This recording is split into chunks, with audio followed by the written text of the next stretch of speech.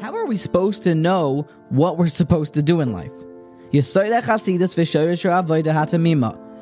root of all righteousness is to figure out, to clarify with such vividness what you're supposed to do in life, and then accomplish it.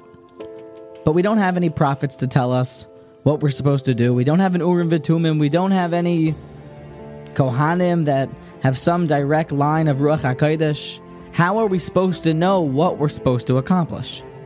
It's a very weighty problem because it applies to all of us, and it's rather urgent.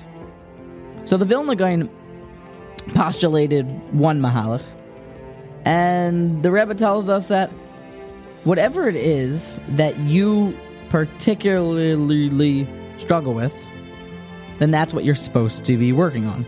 If everything's going well for you, and you're dominant in certain areas of Yiddishkeit and you've got them covered, but in another area you keep faltering, then that's what it is that you're supposed to be attacking in life. But one of the Vilna Gaon's friends, the Baal Shem Tov, the holy Baal Shem Tov, the beginner and creator and originator of all of Hasidus movement, tells us that if you look inside of somebody's truck and figure out what tools he's got in there, you'll be able to define what job he is. If he's a plumber, he's got plumbing tools.